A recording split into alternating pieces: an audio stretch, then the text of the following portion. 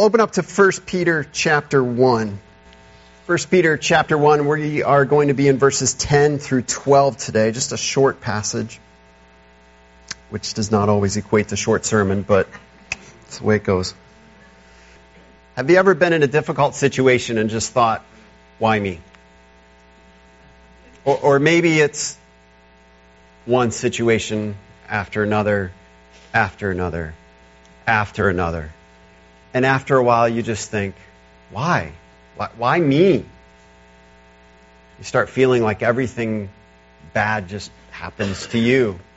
Like you can't catch a break. You can't get over that hump that's in front of you. Why me?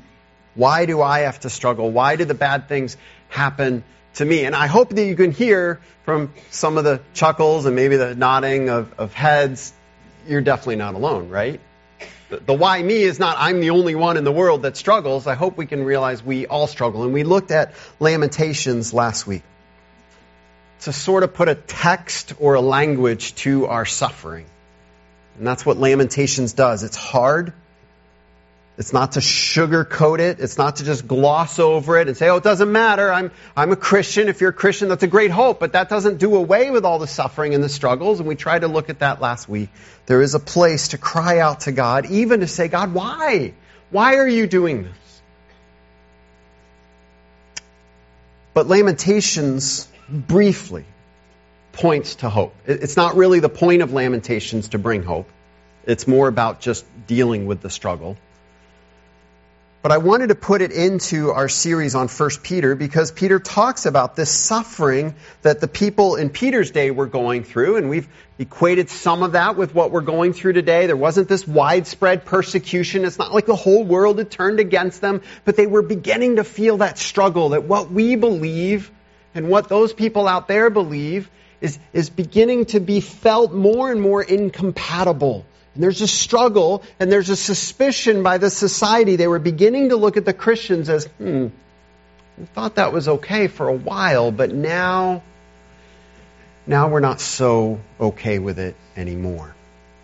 And I don't know if you've felt that in your personal life, jobs, dealing with your neighbors, changes in laws. But I think as Christians we are dealing with this more and more. And I don't want to be pessimistic. I want to be realistic. I do think it's going to get worse.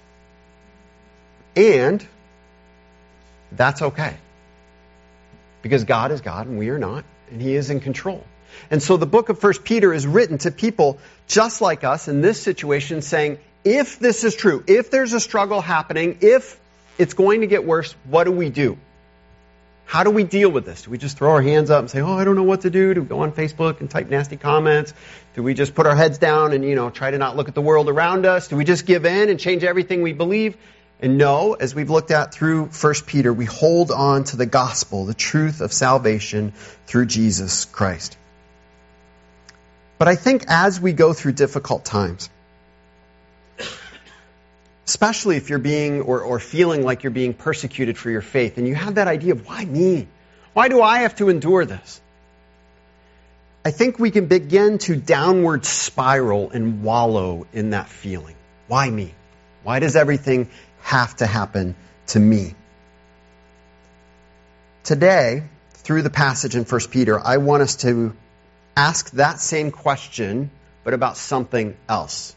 Because we can get so hung up on the struggle and the suffering and why me, and forget how blessed we are through Jesus Christ. And we should ask there as well, why me? Why do I get to live during a time that I know how God provides salvation? Why did I get to grow up in a church where my parents shared the gospel with me? Why did you, at some point, I assume if you're here today, you have heard, why did somebody share the gospel with you? Why are you saved? Why you? What a privilege we have in Jesus Christ. And so we're going to jump into the middle. It ends up being the middle of the passage. We sort of jumped out of it for a while. We're jumping back into it. And in order to understand what we're looking at today, we need to look at the context. So I want to read, it's not a long passage, I want to read 1 Peter chapter 1, verses 3 through 12. to put the text that we're looking at today into context so you can follow along with me. Peter writes, 1 Peter chapter 1, verse 3, "Praise be to the God and Father of our Lord and Jesus Christ. In His great mercy, He has given us new birth into a living hope through the resurrection of Jesus Christ from the dead, and into an inheritance that can never perish, spoil, or fade. This inheritance is kept in heaven for you, who through faith are shielded by God's power until the coming of the salvation that is ready to be revealed in the last time. In all this you greatly rejoice, though now, for a little while, you may have had to suffer grief in all kinds of trials. These have come so that the proven genuineness of your faith, of greater worth than gold, which perishes even though refined by fire, may result in praise, glory, and honor when Jesus Christ is revealed. Though you have not seen Him, you love Him. And even though you do not see Him now, you believe in Him and are filled with an inexpressible and glorious joy. For you are receiving the end result of your faith, the salvation of your souls." And here's our text for today. "Concerning this salvation, the prophets who spoke of the grace that was to come to you searched intently and with the greatest care, trying to find out the time and circumstances to which the Spirit of Christ in them was pointing when He predicted the sufferings of the Messiah and the glories that would follow. It was revealed to them that they were not serving themselves, but you, when they spoke of the things that have now been told you by those who have preached the gospel to you by the Holy Spirit sent from heaven. Even angels long to look into these things." We're going to go through this passage twice. Sometimes I go phrase by phrase, verse by verse. We'll do a little bit of that. But I want to go through it twice, looking at two different themes that Peter kind of weaves into this passage. One theme is our privileged position in history. To understand how blessed we are to live now, even though this world, and we like to complain, it's messed up, but to be able to look at how God has blessed us. The things we know now, this side of the cross, compared to people from the Old Testament. So that's one thing, our privileged position in history. And then a better perspective on suffering.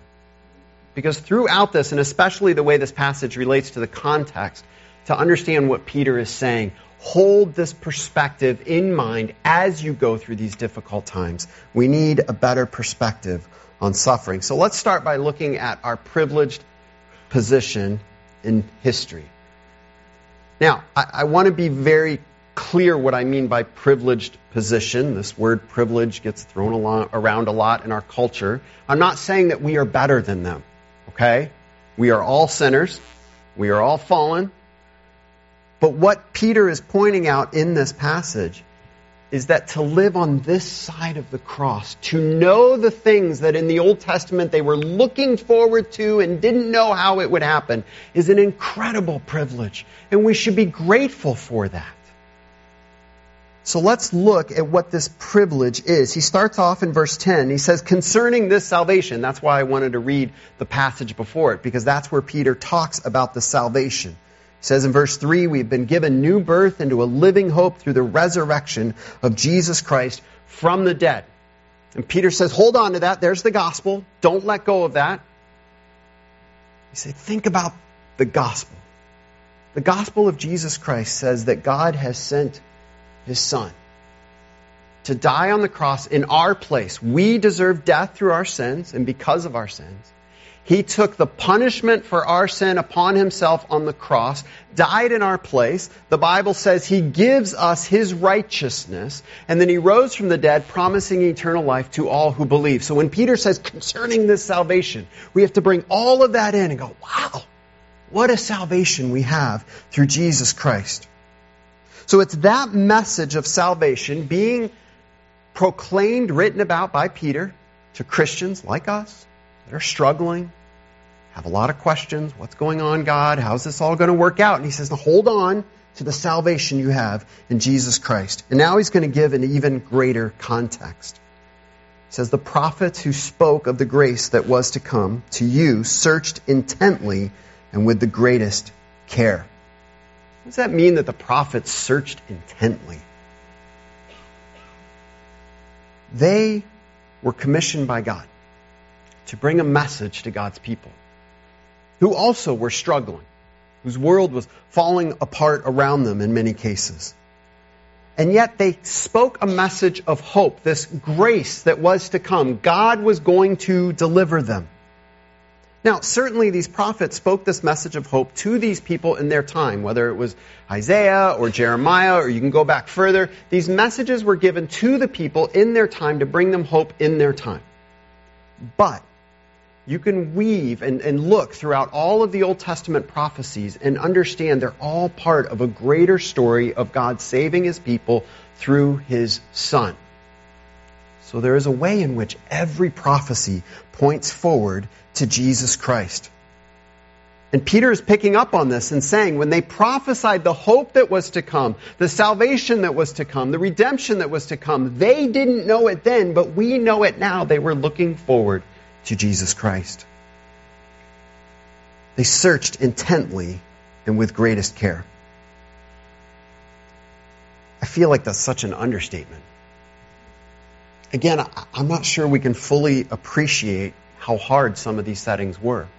We looked at Lamentations last week, and I got done, and my wife, she's such an encouragement, but she said, how did you feel it went? And I said, awful, which is usually how I feel after a sermon, to be very honest with you, because it's the very Word of God, and I'm just me. But this one in particular, I just thought, how can I give you the depth of the suffering that was going on in Jerusalem when Lamentations was written? Bodies laying in the street. We didn't even look at the passages that talked about mothers eating their own children. Yeah. So again, if you're going to understand, this is how horrible things were in Jerusalem. Now, some of you weren't here last week, like, wait, what in the world? So Jerusalem, right, they're under siege for 18 months. The Babylonian army is encamped around them. There's no food or water going in and out of the city. Hezekiah's tunnel was running. There would have been a little bit of water for some people, but they're starving. They're literally starving in the streets for 18 months. It's a horrible, horrible situation. And in that setting and around that time, you have Isaiah and Jeremiah, and they're giving these prophecies. Turn back to the Lord, trust in Him. But then they're also giving hope. God's going to do something. He's going to save you. He's going to redeem you. Now, put yourself in that place. You're Isaiah, you're Jeremiah, and in that time, in that moment, can you imagine what it means to search intently for how that's going to work out? The army is right there. Your wall's about to fall. You're literally walking through the streets, seeing dead bodies, women, children, infants, soldiers. And you're going, God, when? When are you going to do this? You bet they searched intently and with greatest care. And I'm sure they were crying out, how, God? When, God? When is this going to happen? In verse 11, Peter says they were trying to find out the time and circumstances to which the Spirit of Christ in them was pointing. Such an interesting choice of words. The Spirit of Christ in them. Peter's saying all the way back into what for us is the ancient history of the Old Testament. Even for them, it was pretty ancient at that time. All the way back then, the Spirit of Christ was at work. The message of Christ was beginning to be spoken. Salvation is coming. God is going to save His people. But how? They were trying to find out the time and circumstances. Some translations you might have, if you have the ESV, it says what person or time. It's really just a phrase that kind of means who, what, when, where, why, how. How's this all going to work out, God? Throughout all the Old Testament, there is this longing, this looking forward to how God is going to fix this messed up world full of sinful people just like us. You can go all the way back to the Garden of Eden. Genesis 3:15, God says to Eve, an offspring of yours, a descendant of yours, is going to crush the head of the serpent. Well, how? When? Who? And that question lingers throughout the Old Testament. Genesis chapter 12, God tells Abraham, He's going to bless Abraham. And through Abraham, all the nations, all the peoples of the world, that's us, are going to be blessed. Well, how? When? Who? You get to the law and the tabernacle. God says, I am holy. This is my law to you. I am perfectly holy. Be holy as I am holy.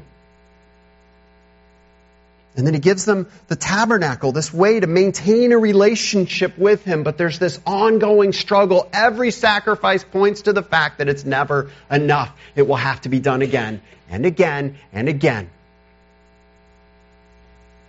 And it raises the question, will anything ever come to do away with our sin forever? How? When? Who? Throughout the latter part of the Old Testament, their people struggle. They're prone to idolatry. They're prone to giving up on God, forgetting God. They just act as if He doesn't exist. Maybe we can identify with that today, even in our own lives at times. God disciplines them, brings in foreign armies, saying, turn to me and I will bless you, but if you don't, I'm going to allow you to go into exile. Prophets like Isaiah and Habakkuk cry out, how long, O Lord? And things get really, really dark for God's people. But then in Isaiah chapter 9, God tells Isaiah, the prophet, to declare, the people who walk in darkness will see a great light. Those who live in a dark land, the light will shine on them. For a child will be born to us, a son will be given to us, and the government will rest on His shoulders. And His name will be called Wonderful Counselor, Mighty God, Eternal Father, Prince of Peace. There will be no end to the increase of His government or of peace on the throne of David and over His kingdom, to establish it and to uphold it with justice and righteousness from then on and evermore. The zeal of the Lord of hosts will accomplish this. Do you hear it there? There's the prophecy. God's going to do something about all this. He is going to send this child, this king, this savior, this Messiah. And I could see the person in the back of the class going, how? When? When's this going to happen? Because right now, and I'll tell you, Isaiah 9 was written shortly before the events of Lamentations. It's that context. The world is falling apart. Literally, for them, completely falling apart. Jeremiah declares in chapter 31, verses 31 to 33, that was probably written during the siege of Jerusalem. The days are coming, declares the Lord, when I will make a new covenant with the people of Israel and with the people of Judah.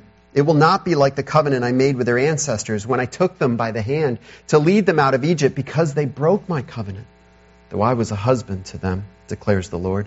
This is the covenant I will make with the people of Israel after that time, declares the Lord. I will put my law in their minds and write it on their hearts. I will be their God, and they will be my people.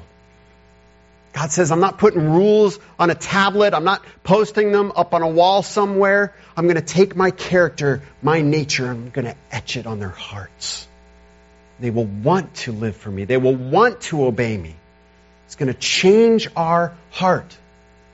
How? When? Who? All of these prophecies, every single one, finds its ultimate fulfillment in Jesus Christ. God's ultimate deliverance for us. It is in Jesus Christ that our hearts are changed. That we are made new creations. Longing to, wanting to, desiring to, as we're changed from the inside out, as the Holy Spirit does work in us, we want to obey Him. That's a mark of a Christian. The Messiah would come. The ultimate king of not only the Old Testament nation of Israel, but all of us. The king is coming. But how? When? Who? In verse 11 of 1 Peter chapter 1, it says they were trying to find out the time and circumstances to which the Spirit of Christ in them was pointing when He predicted the sufferings of the Messiah and the glories that would follow. How? You see, they wanted this conquering Messiah to just waltz in and make everything right. Overthrow the foreign armies. Reestablish them in the land. Bring them health and wealth and prosperity, and everything would be great. But Jesus didn't come as this brilliant conquering king. He came as our suffering Messiah. Because sin had to be dealt with. But then he says the glories that would follow. You see, suffering is not the ultimate plan that God has for his people. Yes, there may be times of discipline, times of hardship, but just as Christ went through suffering on the cross, then there was the glory of the resurrection. And he is seated at the right hand of God the Father forevermore. And that's the glory that awaits us through Jesus Christ. This is a pattern of salvation. Suffering, present struggles, and then glory. There's an encouragement of the gospel as we go through difficult times. You see, in the Old Testament, they knew this to a degree.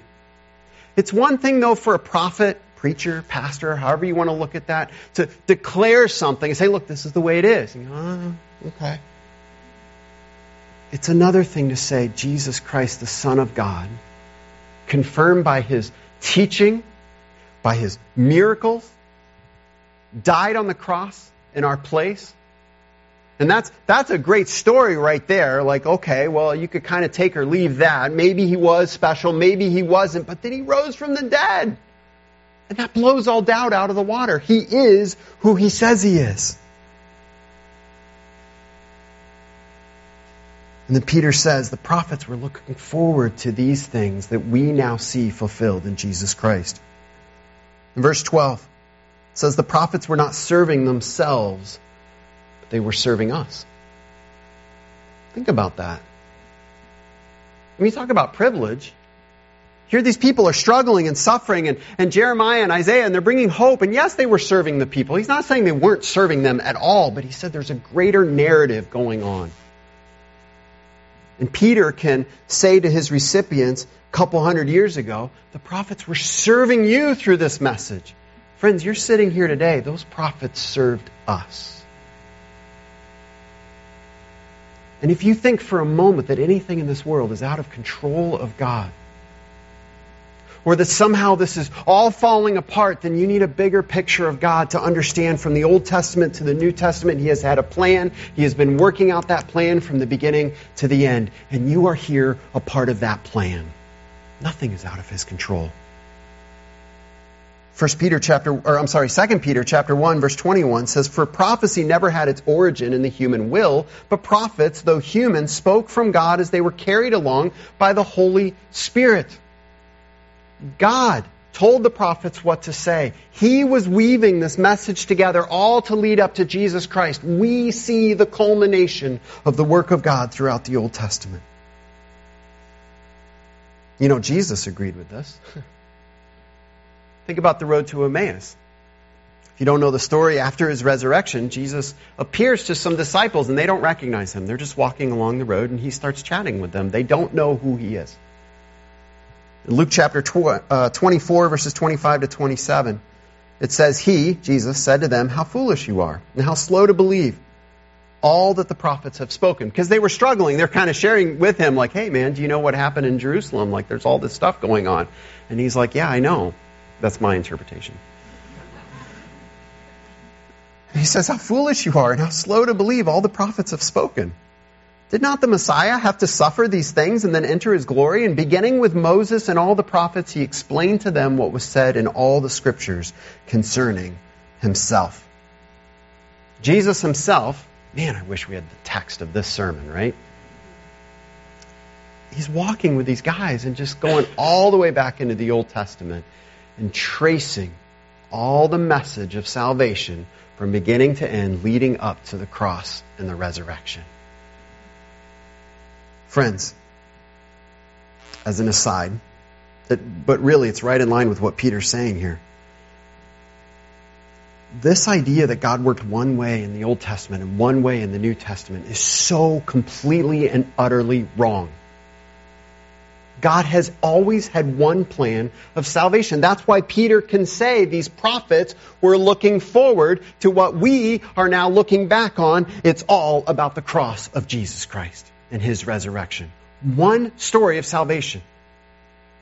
If somewhere along the way, like me, you kind of accepted or bought into this idea, well, people had to work for their salvation in the Old Testament, but now it's by grace and that's wonderful. That's not true. It's always been by grace. It's always been a gift of God. In the Old Testament, the gift was looking forward to Jesus Christ. Now, in the New Testament times, we look back to Jesus Christ, but it's always been about Jesus Christ. Verse 12, it was revealed to them that they were not serving themselves, but you, when they spoke of the things that have now been told you by those who have preached the gospel to you by the Holy Spirit sent from heaven. Think what that means for a second. When a prophet spoke, it was the very word of God, right? This was like, not everybody had a copy of Scripture. In fact, really nobody had a copy of Scripture in the Old Testament. It was reserved for maybe a synagogue, but definitely in the tabernacle. And they were just precious things. Not everybody could have access to these things. So the prophets would speak to the people the very word of God. And the people had to receive the prophet's words as the very word of God. Now, I'm not a prophet. I'm not saying put that on me. I'm just me, right? I'm not a prophet. This is the Word of God. This is our authority, not me, not you, this. But when those prophets spoke the Word of God, God was at work. And look at what He's saying. When you hear the gospel, it's the same message that the Holy Spirit, the very Spirit of God, was giving to the prophets. Every proclamation of the gospel of Jesus Christ is the ongoing message of prophecy throughout all of Scripture. How many people say, oh, God can't use me? Well, did He use Isaiah? Yeah. Can you share the gospel with your neighbor? Yeah. Well, there you go. It's the same message. It's the same Holy Spirit. What a powerful truth to understand.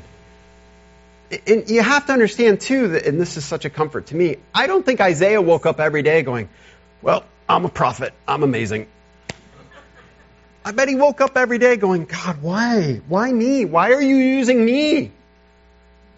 I struggle. I'm imperfect. And God says, no, I've chosen to use you. Friends, God has chosen to use you with the message of the gospel of salvation.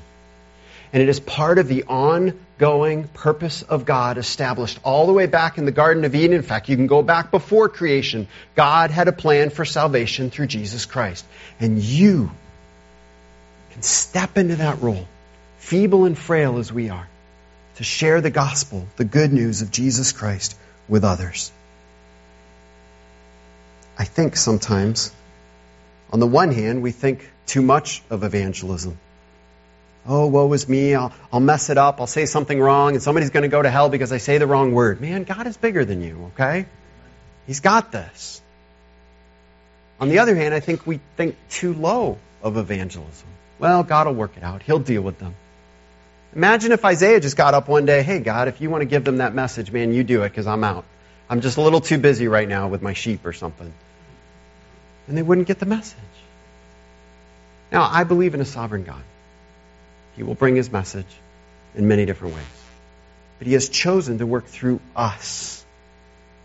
And sometimes I think we miss out on just the incredible privilege of being used by God in other people's lives because we're too afraid.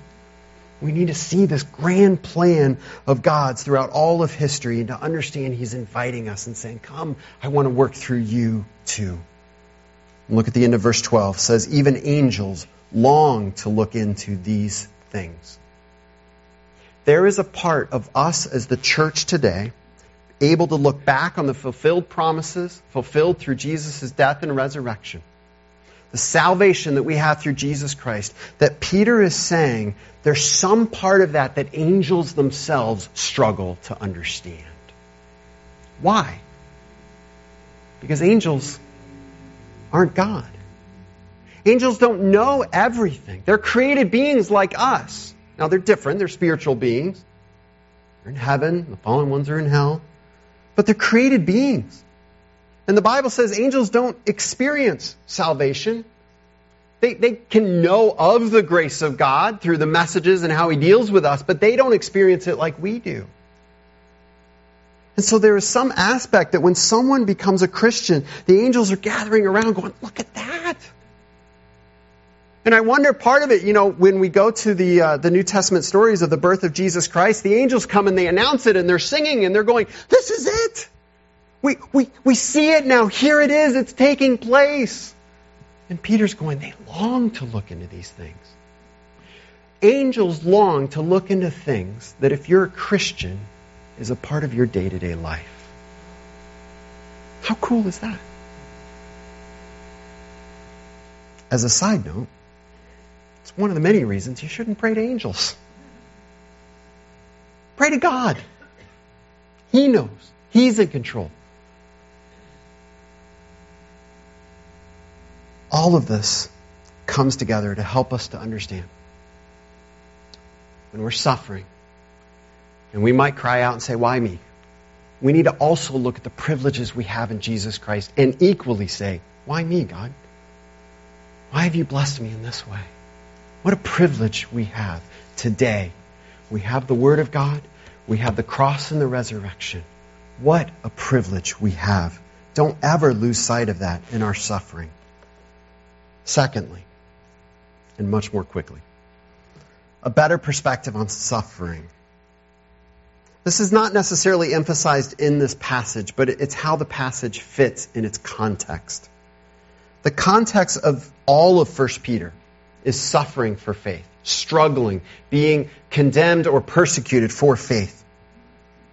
In verse 6, Peter writes that they were suffering now for a little while, suffering grief and all kinds of trials. But he also says in verse 9 that they are receiving the end result of their faith, the salvation of their souls. And so in this context of people that are struggling and suffering, Peter's reminding them of the promises and the glory of the gospel. And he's saying this needs to inform how you look at your suffering. And friends, as Christians, I think too often we know the gospel. I pray, I hope we know the gospel. But then we kind of move on from the gospel. Well, now we got to figure our world out and fix everything and change the whole world for Jesus Christ. And we leave the gospel behind. And Peter's saying, no. Think about who you are in Christ. Think about the message of salvation that can change other people. All of it is about the gospel. So I see 4 ways, quickly, that Peter is giving his readers and us a better perspective on suffering. 1, and you're not going to like this, expect it. Expect suffering.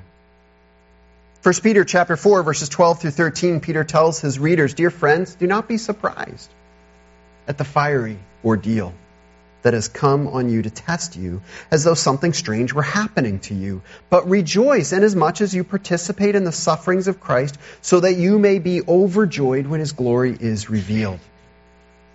When he reminds us in 1 Peter chapter 1, in verse 11, where it talks about the sufferings of the Messiahs and the glories that will follow, he's going to pick up on that theme again and again and say, look, you're suffering now, but this is not the end of the story. Glory is coming. So we need to expect the suffering, but keep it in perspective with the glory of our salvation, which is the second thing. In suffering, we need to focus on our salvation. It's good, as we looked at in Lamentations, to cry out to the Lord. We're not going to ignore our suffering, but we do need to keep it in perspective with salvation. And Peter tells his readers over and over and over again, remember what Christ has done for you. The third thing, good perspective in suffering. We need to serve others. He goes back to the Old Testament, these prophets in these dire circumstances, and he says, they were serving you today. They're looking forward. They didn't know the time that we would be sitting around right now, but they wrote these messages that God gave them.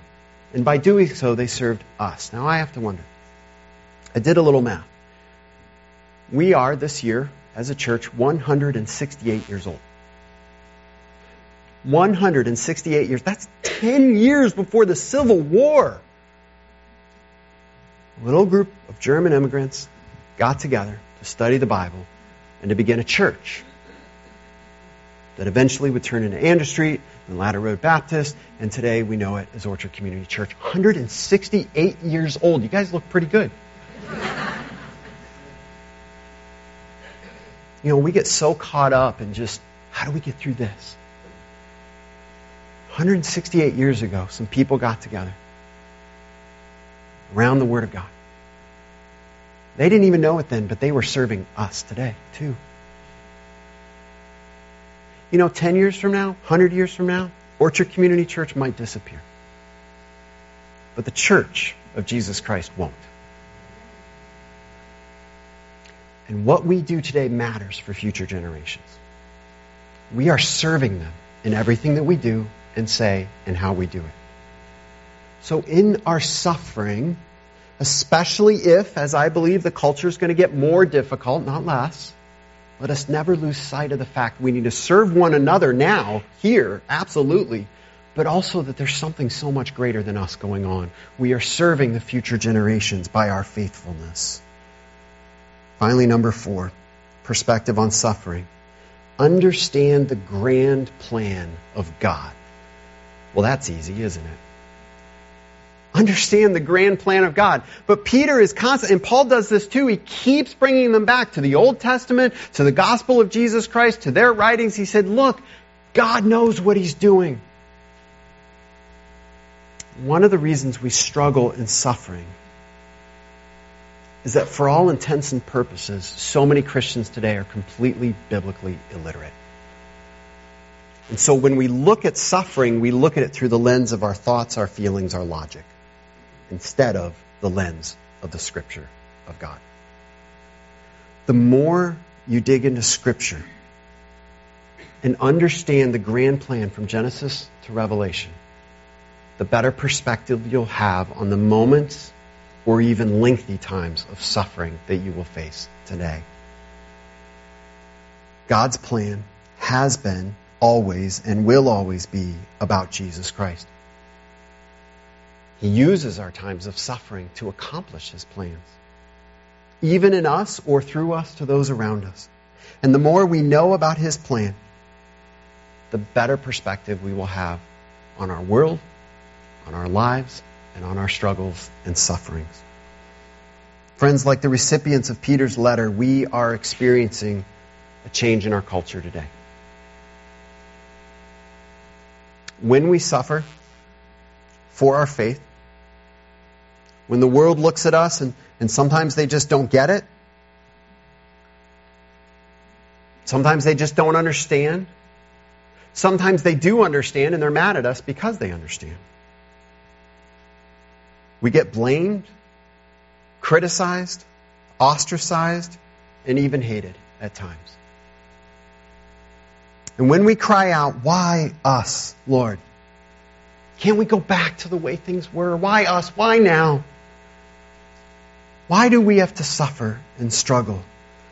Let us remember what the prophets prophesied so long ago was about a time when God was going to send salvation for His people. And we now can look back to the cross of Jesus Christ and say, there it is. We live in the time of that fulfillment. At the same time, they were looking forward to a time when God would give salvation. We also are also looking forward to when Christ will come back. So just as they needed to trust as they looked forward and saying, I don't know exactly how this is going to work out, so we are trusting, God, I know your promise. I don't know when. I do know who. And we do know how to some extent. But we need to trust God with the when. What the Holy Spirit revealed to those prophets about the fulfillment and the salvation through Jesus Christ, we get to take part in every time we share the gospel. Every time we remind each other in our struggles of the gospel of Jesus Christ. Every time we point someone in the world to Jesus Christ through the gospel, we become a part of that plan that God is carrying out throughout history. Do we deserve the struggles? Do we struggle and suffer and say, why me? And the answer to the first question is yes. We actually deserve this and much, much worse. But do we deserve the salvation? No. Only Christ is worthy. And so we need to understand that the salvation that we have was not because we earned it, because we made ourselves so great, but because God is so great and so powerful that He sent His Son to die on the cross. And then our response to salvation, the way that changes us, changes everything about us. And that's what we'll look at next week.